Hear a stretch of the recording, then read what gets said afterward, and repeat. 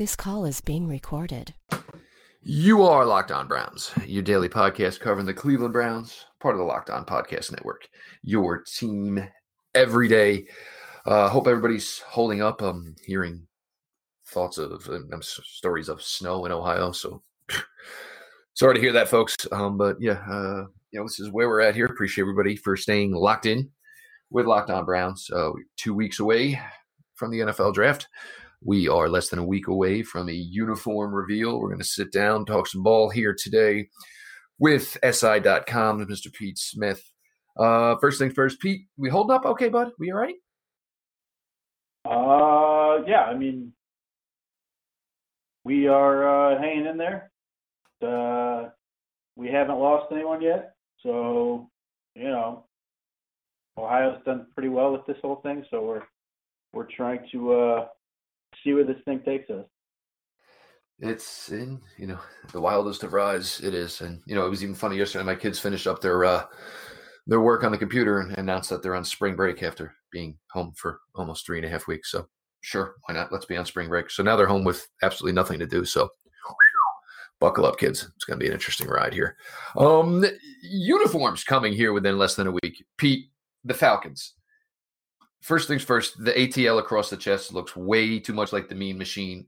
And what is with the two-tone, what do they call it, a fade jersey?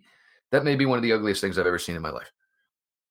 I think, don't the Hawks do the ATL thing too? I mean, they're really leaning hard into that. I know the 76ers have some crap with PHI or whatever, yeah. Yeah, and that's, it's whatever. The gradient, that's a really tough sell to me. I hate it on the Jaguars helmet. It looks like there's some mysterious force slowly working up the Falcons, trying to move them into further oblivion than they have already been the past couple seasons. They've got some nods to their recent history. But it's my whole thing with this is, they got really, really ambitious, which is what the Browns did the last time. And ambitious is really, really hard to hit and tends not to do terribly well. And that seems to be the reaction. And I think they'll be fine in those, the more normal one. I'm hoping the gradient ones are very, rare in terms of how often they see the field. The other ones are largely pretty traditional, save for the ATL part. And, there's certain parts about them that probably look better. I know the Carolina Panthers ripped them and said they looked to them like the uniforms from Adam Sandler's remake of whatever. The Longest Yard. I think the thing, again, ambitious generally hurts you. And I think the other thing that hurt them is the Bucs went first, and the Bucs were way better. Well, the Bucs were smart. The Bucs went back to basically what they had and realizing that, whatever they were rocking the last couple of years was just a colossal mistake. But for the Falcons, I mean, it's the easiest of color schemes to make look good. So to have it, come out with issues like that. And the problem is the ATL, it's just too small. I mean, granted, Cleveland across there was too big. The ATL in block lettering, I don't know. It's overkill.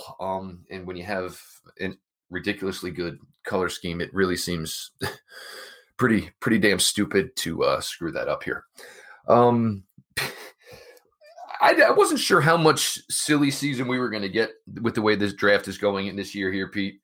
But then you get where Daniel Jeremiah says he has some people telling him that Isaiah Wilson could possibly get drafted higher than his teammate Andrew Thomas. So maybe silly season isn't going to die here. And, obviously in some way, shape, or another, it's showed it's reared its ugly head, so to speak. Well, in some ways, it's worse than normal simply because, there's so much less out there. So there's almost the ability to go more insane than, otherwise would happen. But look, I understand the attraction with Isaiah Wilson. If you're a gap scheme team and you just want to freaking knock the guy in front of you off the ball, that's what that guy does. I mean, he's 360 pounds and doesn't look it. He's just simply enormous. He's a bulldozer. But there are a lot of question marks, and if you watch the tape of Georgia's offensive line, you're going to have a difficult time taking your eyes off of Andrew Thomas to even watch Isaiah Wilson. So, to me, Andrew Thomas is the best offensive tackle in the class. If you're trying to run a pure gap scheme and you just want to knock people down, you're going to love Mekhi Becton and you're going to love Isaiah Wilson. And all I see with any of these things, whether it's Isaiah Wilson or Jordan Love or some of the other players I've seen mentioned going in the first round, my reaction is love it, love everything about it, sign me up, because that means that somebody I would like to see the Browns have a chance at in the second round might actually get there if they need to move up a couple spots or whatever. But yeah, the more absurd, bad, or players that just don't interest me at all for the Browns in the first round, the better. Yeah. Well, I mean, with that pick 41, obviously you're hoping for a ton of rollover and talent, so we'll see how that plays out. But and I guess maybe you're just trying to take anything to essentially have some people hear you, so to speak, or have your input read, your work read, your tweets read, so to speak. But it does get a little insane here. We do this every year. Mike Clay from ESPN puts out. Nobody knows, Mike Clay is a fantasy sports writer over at ESPN, and a pretty damn good one here. He does his team statistical predictions every year. We're going to get to those here in a minute. We got offensive side of the ball, defensive side of the ball. Obviously, not everything is finished just yet, but we'll get to break down those in a little bit here. Zabo Apparel, small-time businesses, small family-owned businesses, they're going to be the ones that suffer the most here, guys. So if you were looking for gear, you were looking for quality merchandise, I will always recommend Brian Zabo and his family at ZABO, ZaboApparel.com, on Twitter, on Instagram, at Zabo Apparel. You're looking for a good product coming from a passionate family full of fans, Cleveland-wise, sports-wise. Go ahead and check out Zabo Apparel. My first initial reaction, Pete, in looking at this was everything seemed a little low, maybe, from Mike, but obviously we'll bring it up here. And now, obviously, you got to be somewhat realistic. So he's got nobody playing, 16 games, which is certainly first and foremost in only 14 games. He's got Nick Chubb at a total of 290 touches for 14 and change, 10 touchdowns, but rushing 267 carries, 1,254 yards, 9 touchdowns. I don't know. I don't know if I see Kareem Hunt taking a step back with a system that's coming in here that should only elevate his game. My initial reaction to this is, can we trade Kareem Hunt? With everything that's going on and the potential for either a shortened season or whatever, just more and more reasons for me to hope the Tampa Bay Buccaneers come calling. Yeah, I mean, everything about this is conservative, although we said that last year, and I expect a lot of it was way better, way more accurate, or probably ended up being better than we would have hoped. You get, 850 yards out of Kareem Hunt. I mean, Nick Chubb's your dude. And in this scenario, they've got about 1,500 yards, so that'd be about 2,400 yards between them, 2,350, somewhere in that neighborhood. And, it's hard to argue with that overall number. So, I mean, the way that's sort of laid out is a little clunky, but at the same time, you're looking at what he's got here is 16 touchdowns between them. Sign me up. And a touchdown for Dontrell Hilliard for good measure, your boy. So, I think that's probably more what I'm focused on, the 17 total touchdowns from the running back position. It's right about there. I mean, I think look, if you're asking me in a normal off season where the Browns, aren't going to potentially get really pinched as is any other team that has, a new head coach and the current situation where you don't know what's going to happen.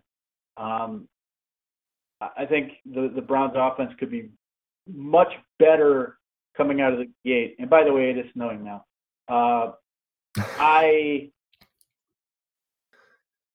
I'm inclined to want to really sort of hold back on enthusiasm. I think the Browns have if they get a good offensive tackle with that first pick, I think they have the makings of just a fantastic offense. But I think the circumstances that could play into the season may hold it back for a year and just not allow it to be where we'd like it to be. And obviously offense takes time anyway, but just further pinching down on the amount of time you're going to have. I mean, OTAs would have started this week. And they don't have those. That's tough. That just makes it more difficult. Now, at the same time, I've been inclined to point out how Odell Beckham's not at OTAs, but I've resisted. But yeah, I mean, it's just you look at it, and it's really when you factor in everything, it would be hard for me to say no. I wouldn't take what I'm seeing here. First thing that just, and something that stands out to me is they had the quarterback position thrown for 25 touchdowns, and there's actually 26 receiving touchdowns between the skill players. So, I guess we'll figure out what running backs threw the touchdown pass, so to speak, or unless it was Jarvis or Odell. Beckham, yeah. Now, the other thing here, only 6 touchdowns, but, a piece for Odell and Jarvis, less output than what they gave last year. That definitely, raises an eyebrow here. Austin Hooper, 50 for 530 and 5 TDs, which is kind of in line with what he did. I mean, the stats, for him when they were more elevated were during Atlanta's, not so great years. But you look past Beckham and Landry and you see where you have Ratley, Hodge, Tywan Taylor. And, to reaffirm the point here, this team is going to have to draft a wide receiver, Pete. There's just no way around it.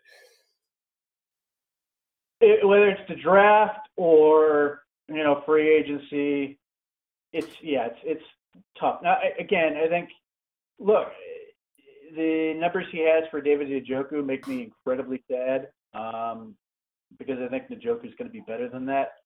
But if you have a functioning Njoku, a functioning Hooper, and Beckham and Landry, obviously it puts far less stress to have, a wide receiver 3 that can come in and be that guy that comes in on those situations. But at the same time, and Jarvis Landry, everything he's saying about his hip is positive. He's sort of a guy that's going to, err on the side of being confident and optimistic anyway, as he's pointed out in his stay-at-home thing with Nate Zagura. He feels like in some ways the being forced to stay home has almost helped him in his recovery. But you just don't know if he's going to be ready to go. And that doesn't mean for September. That could be for July. And again, this is assuming that there's practicing going on in July. But if there is, and Landry's not ready yet, I just don't foresee a scenario where the Browns are just content to roll out Beckham and Damian Ratley or Kadero Hodge as that second receiver. I mean, I agree. And obviously the receiver class is there, and the Browns keep addressing needs, so making it so they don't have to draft some of these other things. Like, they don't have to go get an edge rusher right now if they don't like this class. I don't like this class. There are a few guys, but, that may be, and since they don't have to do that, they got Adrian Claiborne. They may, use that to take a receiver, and you can get a receiver in, late day 2, late day 3, or early day 3, hell, even maybe later than that. They can come in and at least be a role player, and that's obviously really helpful in terms of what it allows you to do from a draft strategy standpoint. But setting up your offense. So, they have to find something. It's just a question of what. And there are still some guys out there. Obviously, Shard Higgins still sitting out there. They got to do something. I mean, let's put it this way. Draft-wise, I'd say the bigger need, and everybody wants to keep talking tight end, which I'm not sure if I see, especially because of this class here.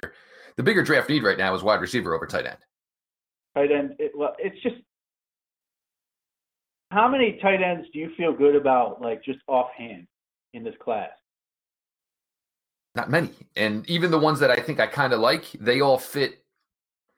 They fit the Njoku role. They fit the Carlson role. If anything, you'd want somebody that can do what Austin Hooper can do. God forbid, there's an issue there. And then that's where you have the problem. I mean, people still want to talk about Thad Moss. Yeah, maybe he's a good blocker. He's 6'1", 250. He's the ultimate tweener at the tight end position. I don't think he fits what the Browns are doing at all. So to me, I think, like, you're looking at guys like Adam Troutman. You're looking at guys like Albert O. And I think those guys may go earlier just because this class just doesn't have much. And that's the problem. I think unless something falls absolutely perfectly for you, they're just not going to be in a position to take those. And this may be a situation where you get to, like, the 7th round and they take, guy you've never heard of from Portland State or whatever, some basketball player or something. But I think this is more of a situation where you go the undrafted route for those guys and you try to find a body like that. But, I don't dislike Steven Carlson, for example. And, he showed some things last year. He showed some things when he's had opportunities. I'm just not that worried about it. And again, it's a position you always want to try to find something to build upon. But, like, if the Browns were that worried about getting sort of that flex tight end, that move guy, they had an exclusive rights option on Ricky Seals-Jones, and they let him go. And some of that may be out of respect for the player, but you had your opportunity to get that and keep that guy, and you didn't. They still have Farrell Brown. I don't know where that's gone, but yeah, I think that's why you go get Austin Hooper, because in part, not only is he a good player, you hope that he's worth that contract, but this tight end class is bad, and you're sitting there going, well, we got the best one on the board, and we didn't have to draft him. We don't have to wait however many years for him to sort of develop. The Njoku we're hoping is sort of already in that time period where he's ready to sort of break out. I just don't see them going that route. Receivers far more critical to what is problematic for them now. I can't disagree, and especially with the state, the injuries, obviously, and the surgeries and the rehabs between Odell and Jarvis Landry. Flipping it over to the defensive side here. First things first, just as a team, 40 sacks, love to see that. The only 13 interceptions seems a little low.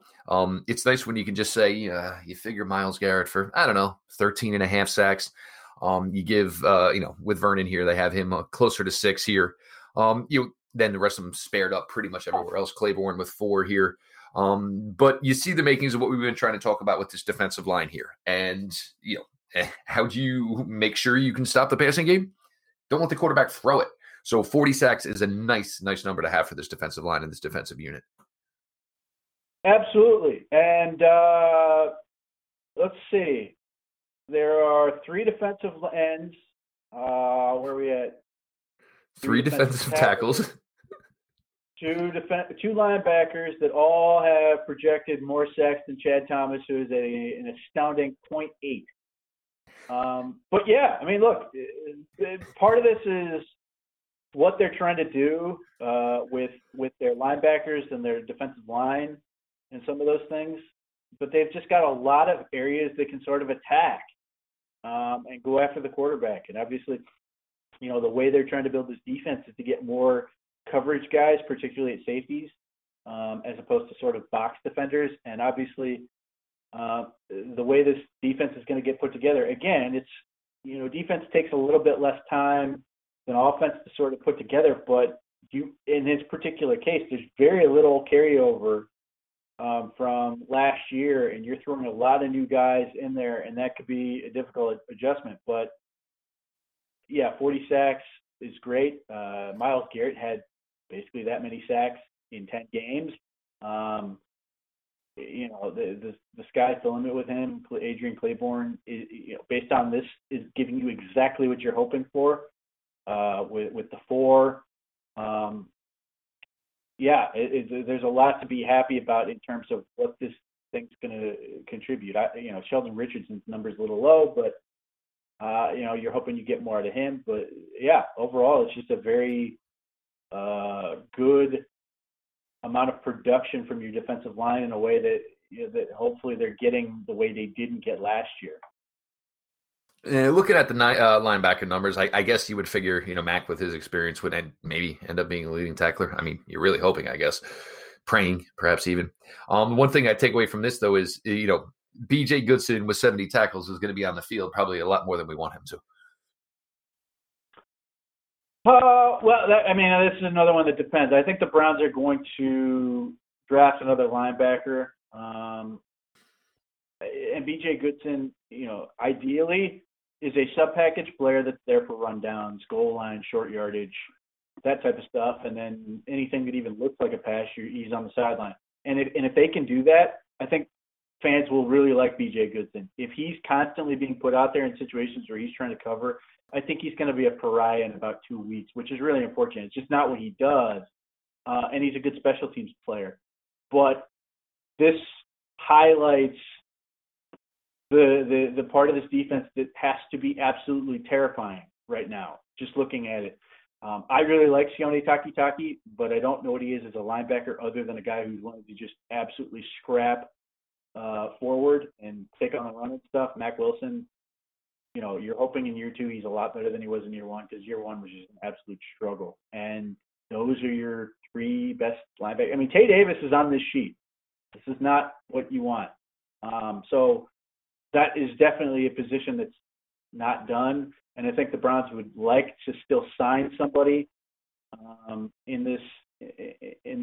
this group in addition to drafting somebody. But this is sort of the position that, one, when you let Joe Schobert go, this is part of it, and this is the shifted focus where if you're looking at what the Browns defense is, where's all the attention being paid? That defensive line, it's that secondary, and the linebackers are sort of, well, we've got some guys, and hopefully we're going to get more production out of them than maybe other people expect. But it's not a huge emphasis. They still have work to do, and that's got to be something they address. It's not even a question anymore. And it's the pickings got slim real quick here to even get somebody in here. Goodson, at least you were able to get a little bit of veteran presence in here. Yeah, Tay Davis, great special teamer. I don't know, how he's going to fit into this defense. Good enough athlete, look good on special teams. Not sure how I see that working out. Obviously, now keep in mind with all of this on the offensive side of the ball, this is construed with, essentially saying Chris Hubbard is your left tackle. So, I mean, we all know that's not going to be the case here. But, Pete, projected wins, 8.2, NFL rank 17th. So if we're doing our new math here, Pete, let's see, is that enough? It's still not enough to get in. Again,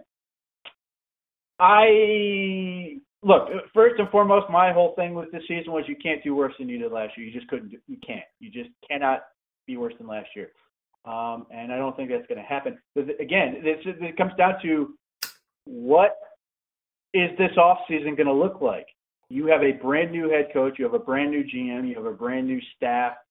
You're adding in a ton of new players. You've got what could be a really potent offense that's just caught in a really bad situation in terms of just the amount of time you're going to get together and be able to practice and stuff. Seemingly. Obviously, this remains to be seen. But there's just so many factors that work against a team like the Browns or, a team like the Giants. God, they're going to be bad. Or some of these other teams that have new head coaches. I mean, the Panthers are going to be a disaster too. And in some ways it almost, for those teams, it's almost like you're better off bottoming out and being like, well, you just couldn't. I mean, this season, there was just too many factors. But for the Browns, it's just like you wanted this season to be sort of a building year, and you'd like to see them get in the playoffs and sort of position themselves to be able to be like going into 2021 and be like, yeah, we're ready to go.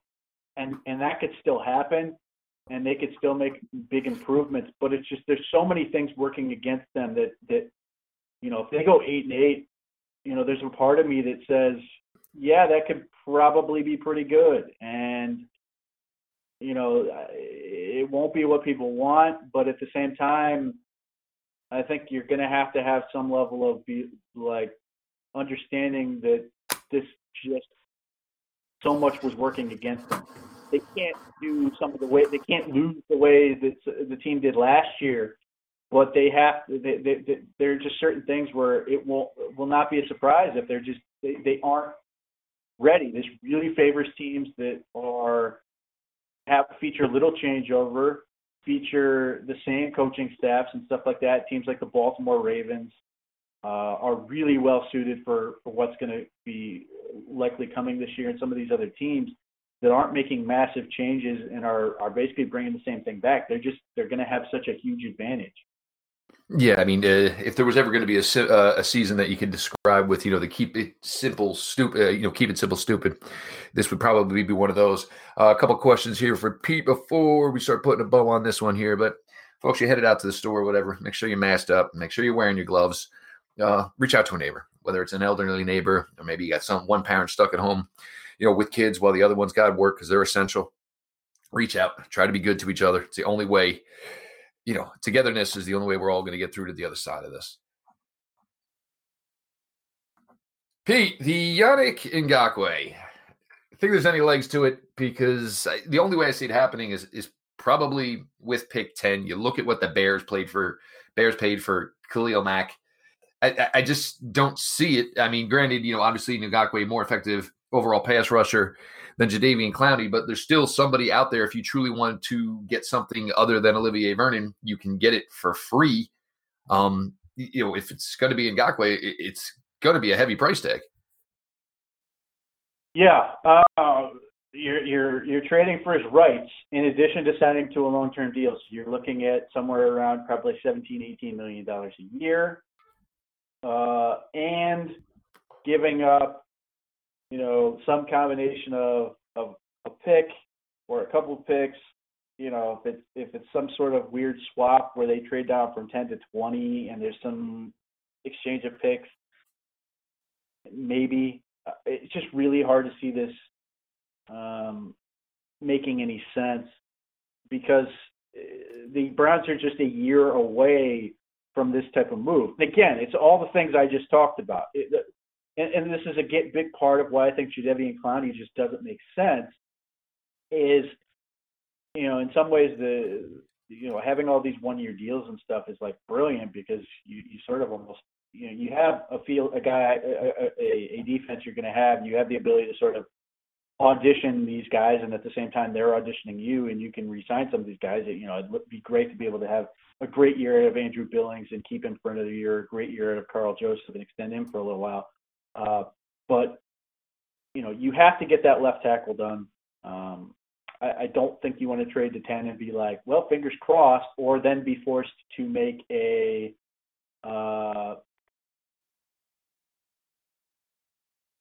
then be forced into the Trent Williams deal, which is even, again, this situation with a potentially shortened season or an impacted season or whatever, like that makes Trent Williams less attractive because what are you hoping to get out of him? Like 2 years, 3 years, maybe 3 years? You're 2 good years. And if one of those years is already sort of like impacted, it makes it that much less reason to do it. So if this presented itself in 2021, I think the Browns would be very interested, and there's a possibility they would already be doing this deal. But in 2020, where there's so much uncertainty, they have to get that left tackle position. They're still trying to evaluate where they are to get a real sense of things. And the salary cap implications of what I think the Browns want to do, like based on where things are heading, the Browns could be could have somewhere in the neighborhood of $90 million in cap space next year. And obviously there's some major contract extensions they have to work out, but I think that's where they want this to go. And at that point, potentially with some extra assets, draft assets, they've already got an extra 4 and an extra 5.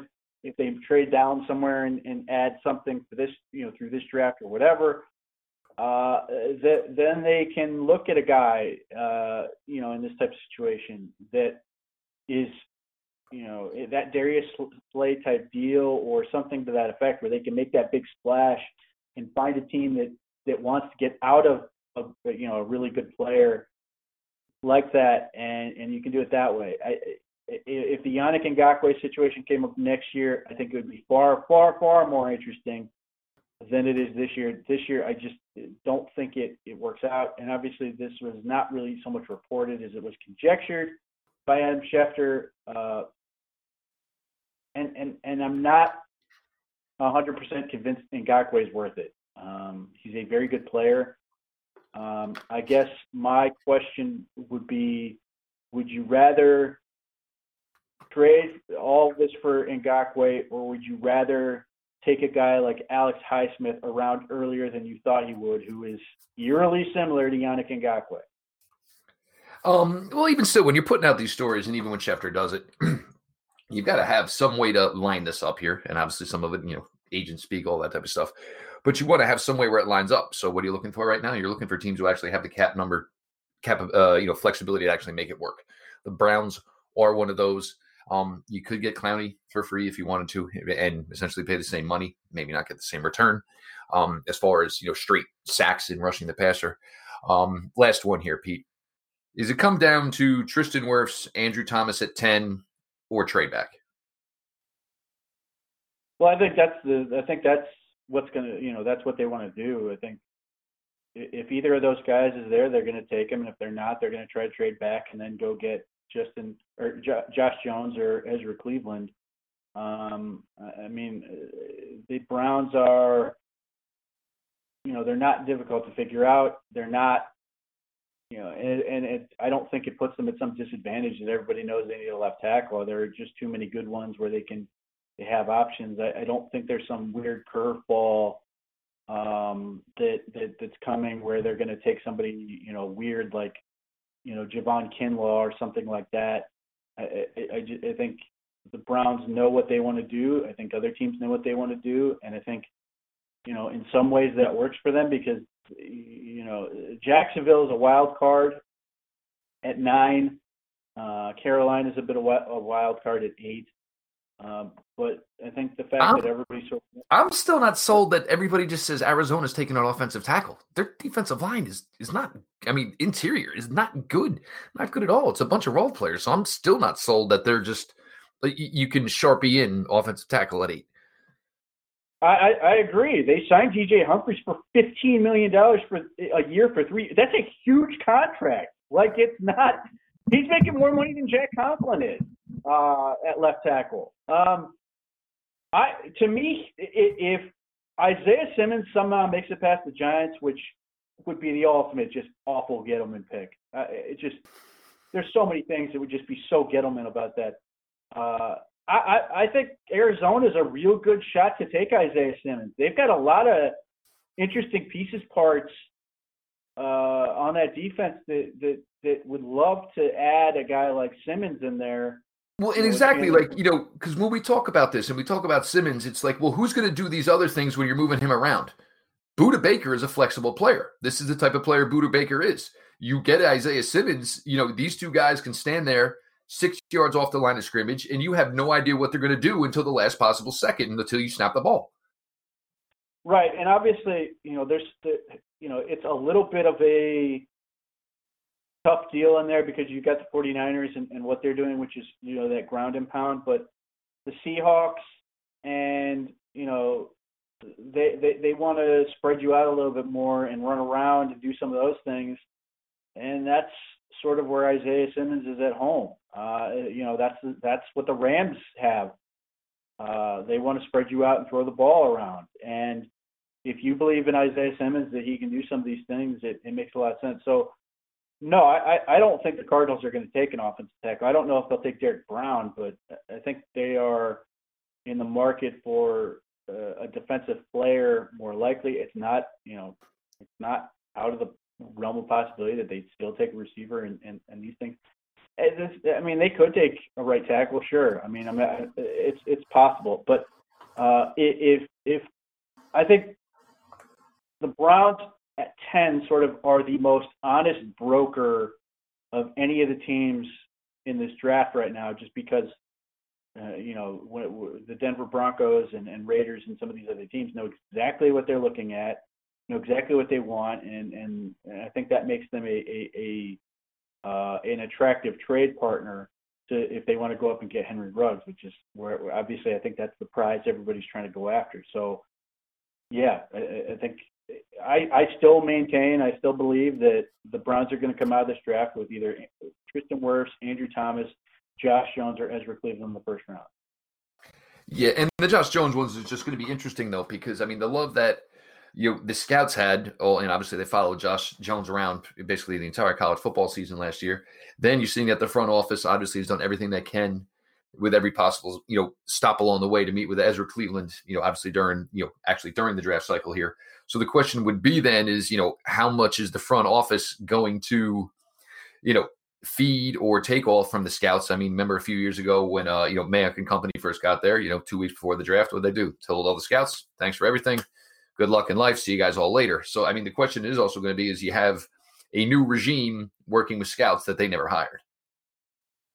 Well, here's the thing. Most of the scouts they didn't hire were there the last time these guys. So, this is the one thing, having gone down to the Senior Bowl for as long as I have, I see the same dudes there every year in terms of scouts. So, that part I'm not so worried about. Obviously, it's a question of trust. How much do you trust these guys? But they have a relationship. So they've done a ton of work on Josh Jones. And obviously the Browns are still figuring out their staffing and stuff during the Senior Bowl. But I expect the scouts were doing further homework on Josh Jones. So I know and the other part, I'm not convinced that everybody's sort of working above the level in terms of how they're talking to some of these players. It's just very difficult to track. But I think the Browns front office is relatively confident in trusting their scouts to sort of do that job. So I don't think they're too worried about, the fact that they haven't made any official contact. I think they know what he is or who he is. But, that's certainly a little added, craziness, before the draft in terms of are they going to take somebody that this group hasn't officially met with? Obviously, that didn't go so well with Justin Gilbert. So yeah, that's a different deal. I really like Josh Jones. I think he's a good player. I don't know if he's a great player, and I don't know if the Browns need a great player at left tackle, but they need a left tackle, and he certainly can do that. And he's played in a system that does this, and not only does it do what the Browns want to do, he did it in terms of that wide zone part more at Houston than say a Tristan Wirfs did at Iowa. They like to get out in the alley more, and Iowa likes to go up the gut more. So he's got a unique amount of experience. He's got the most. He started 45 games at left tackle for Houston. He's the oldest, being 22. He obviously played one more year of college. He sought out Duke Manyweather for training. He loves Lane Johnson and sort of emulated the path he's taken. He's got a very professional mindset in terms of how he's approaching his career. So, whether these are questions the Browns have or not remains to be seen. I think they're probably fine with them. And with that, I guess we'll, know more in 2 weeks here. Obviously, we'll keep it going along here. If you haven't got a chance to check out the episode with Dane Brugler, please do that. Obviously, Pete and I went, all in on the Jadeveon Clowney talks the other day. That was a good one. So if you haven't gotten to that one, get to that too. Make sure you're checking everything out from Browns Digest on SI.com. That's where you're going to find all the piecework and his team that they're doing over there. 2 weeks to go. Still a lot of stuff to come here. at _Pete Smith. Make sure you're following the guy over there. The show itself at Locked On Browns, all lowercase, always a follow back account. DMs are open. Me personally at Jeff _LJ _Lloyd. Any questions you guys want, anything you want put in here over the next 2 weeks, and obviously, we'll go hard in covering, the 2020 draft. Obviously, everybody's still going to be essentially, indoors and hopefully staying safe, staying clean, staying healthy. Until the next time, this has been your daily delivery of all things Dog Pound. LGB on the LOB. Let's go Browns.